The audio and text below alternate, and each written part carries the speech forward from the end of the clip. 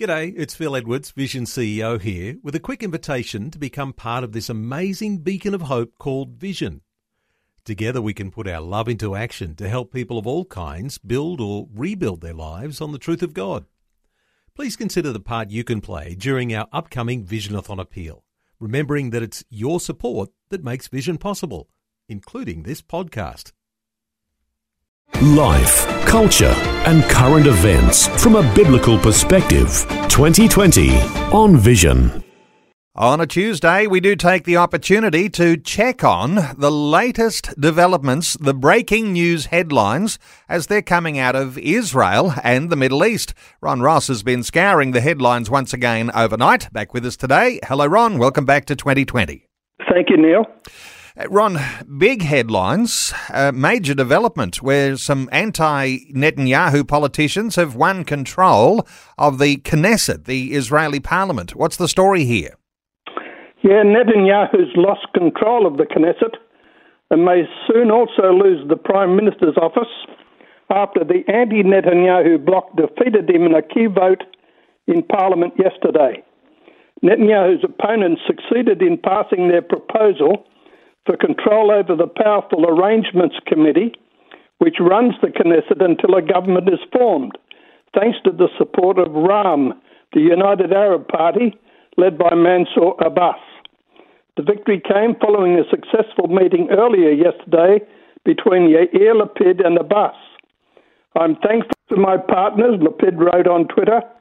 The victory in the vote on the Arrangements Committee is another step on the way to a unity government in Israel.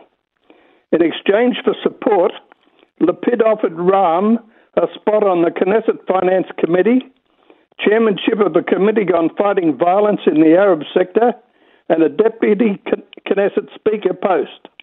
Yesh Atid officials said their first goal would be to bring a vote having Cohen replace Knesset Speaker Yariv Levin, who is the politician closest to Bibi Netanyahu.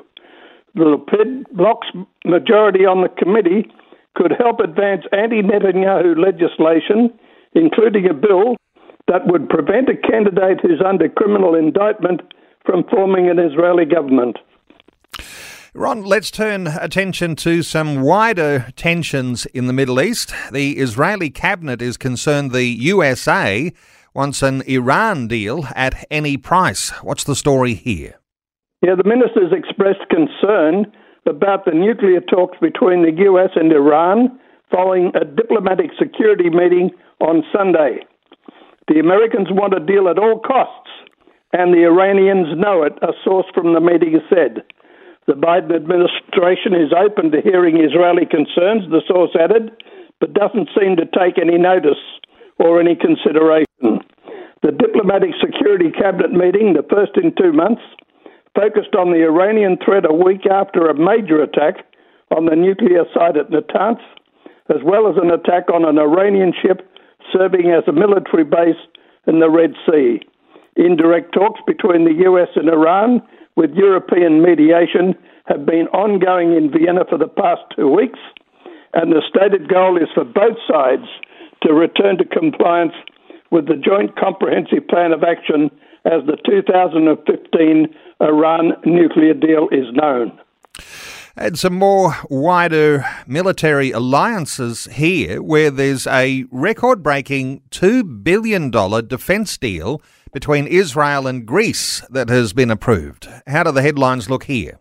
Yeah, this was announced on Sunday, the signing of a defence cooperation agreement worth 5.4 billion shekels, over 2 billion Australian dollars. The agreement includes the establishment of a flight training centre for the Hellenic Air Force to be built and operated for 22 years by Israeli defence company Elbit Systems. The IDF Brigadier General Yair Kulis, the head of the Israel Defence Ministry's International Defence Cooperation Directorate, called the deal the most expansive and one of the most significant defence agreements to date. Greece and Israel have held several joint military training exercises in recent years. An interesting collaboration. Let's talk coronavirus and vaccinations in Israel. And the coronavirus vaccinated foreigners will be allowed into Israel in May. How does this one look? Yeah, I was talking to Steve and Kerry Grace yesterday, and they're excited because they've got a tour pending. Vaccinated tourists will be allowed to enter Israel starting on May the 23rd, the Health and Tourism Ministry has announced. In the first phase, only individuals travelling in groups will be able to enter the country, as considered easier to monitor. The authorities will decide whether to also include regular visitors based on the results of the pilot with the groups. Those who wish to travel to Israel will have to undergo a test before boarding the flight, as well as a test upon arrival at the airport. But it looks like great possibilities are in the future. And Ron, Issi Liebler, a former activist on behalf of Soviet Jews and a leader of Australian Jewry, has died in Israel. He was 86 years of age. What's the story here? He was a very close friend of mine in Jerusalem. He opened many doors for me. Issi Liebler was born in Belgium but grew up in Melbourne. He led the Executive Council of Australian Jewry for nearly 20 years until 1995. He later served on the governing board of the World Jewish Congress. He was the WJC's honorary vice president at the time of his death last week. In addition to lobbying with Australian governments to let in Jews leaving the former Soviet Union and leading public awareness campaigns to allow more of them to leave, Liebler used his contacts in China and India to improve their relations with Israel and eventually establish diplomatic relations with that country. A multi-millionaire, and I never knew that, he founded and sold jet-set tours. Liebler immigrated to Israel or made Aliyah in 1999. And as I say, I had meals with him. He opened doors for me, and he was a precious friend and will be missed greatly.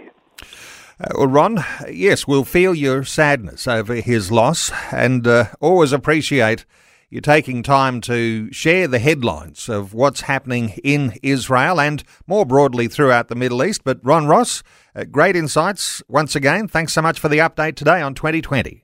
Thank you, Neil. Thanks for taking time to listen to this audio on demand from Vision Christian Media. To find out more about us, go to vision.org.au.